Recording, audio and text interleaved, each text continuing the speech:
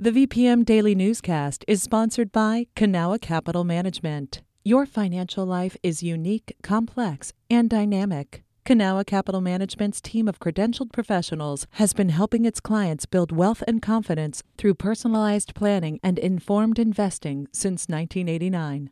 Learn more at cancap.com. That's KANCAP.com. You're listening to the VPM Daily Newscast, the recap of today's top stories in Central Virginia. From the VPM newsroom in Charlottesville, I'm Megan Moore. Virginia legalized small amounts of marijuana possession in 2021, but it's still illegal to sell it. Jad Khalil from VPM News reports legislators are debating who gets to buy and sell weed and when. Delegates are considering a bill in the Virginia House that would let the state's medical marijuana companies start selling weed for adult use as soon as July 1st. J.M. Padini heads the Virginia branch of the National Organization for the Reform of Marijuana Laws. NORML's priority is ensuring that consumers have access to marijuana that is safe, convenient, and affordable, and in this case, sooner rather than later. Lawmakers and advocates on the other side of the debate say not so fast. Senator Aaron Rouse is a Democrat from Virginia Beach. He's sponsoring a bill in the Senate.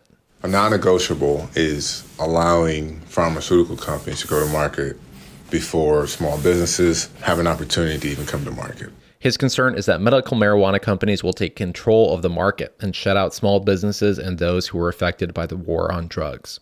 His bill starts sales later, January 1st, 2025. This is the trade-off legislators are considering: weed sales sooner with what could be a less equitable market, or holding off to make it easier for smaller and minority-owned businesses to get into the business. Jad Khalil, VPM News. Legislation is advancing through the House of Delegates to safeguard a program that cuts insurance premiums for plans sold on Virginia's health exchange. After last year's budget dispute left the program's future uncertain, Fairfax delegate Mark Sickles submitted a bill to ensure continuity. Bradley Marsh, a policy advisor with the State Corporation Commission, talked with a House committee about the proposal. We need direction on where to set the parameters this year, and there currently exists no direction. It clears up that issue. Without the Commonwealth Health Reinsurance Program, people with state exchange plans would have paid an average of $95 more each month. The Augusta County Expo Center is hosting a free clinic on April 13th and 14th, offering medical, dental, and vision care. It's being put on by the University of Virginia-run chapter of the free clinic nonprofit Remote Area Medical. Organizers are currently looking for volunteers who are medical professionals, have experience interpreting, or can help with other operations. More information can be found at volunteer.ramusa.org. Republican Representative Bob Good has introduced the Blue Ridge Fire Safety Act in Congress to build an emergency access road at Wintergreen Resort. According to Cardinal News, the access road would connect to the Blue Ridge Parkway and act as an emergency exit during wildfire evacuations, allowing travel from Laurel Springs Drive to the Parkway, Wintergreen's only road in and out. The resort has already started the route and is just waiting on permits to finish the job, hopefully in the next 6 months. Richmond's Lucy Dacus and her bandmates in Boy Genius took home 3 Grammy Awards on Sunday. The group won Best Alternative Music Album for The Record, as well as Best Rock Performance and Best Rock Song for Not Strong Enough. It was the first time Dacus has won a Grammy. Another Richmonder, Gordy Hobb, also took home an award for Best Score Soundtrack for Interactive Media. Local jazz players Devon Harris and Corey Fonville were nominated in the Best Alternative Jazz Album category for their collaboration with Kurt Elling and Charlie Hunter, but didn't take home the hardware. After a Richmond restaurant received a $10,000 meals tax bill in 2020, it found errors in the city's map.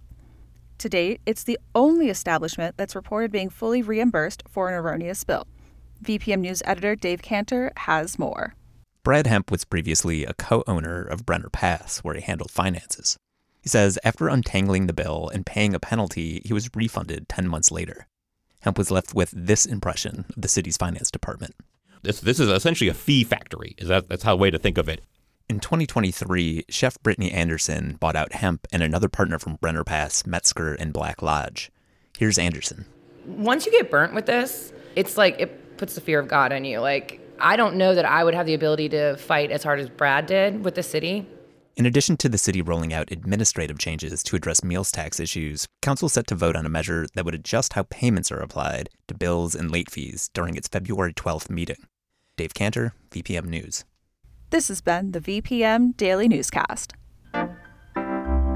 Some of these stories may have changed since the newscast was recorded. You can stay connected to what matters by heading to vpm.org/news or follow us on Facebook, Twitter, and Instagram at MyVPM.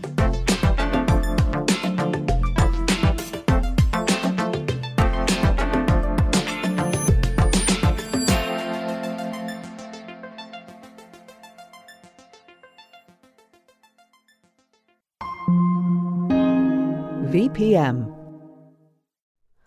Hi, it's Terry Gross, the host of Fresh Air. We bring you in-depth, long-form interviews with actors, directors, musicians, authors, journalists, and more. Listen to our Peabody Award-winning Fresh Air podcast from WHYY and NPR.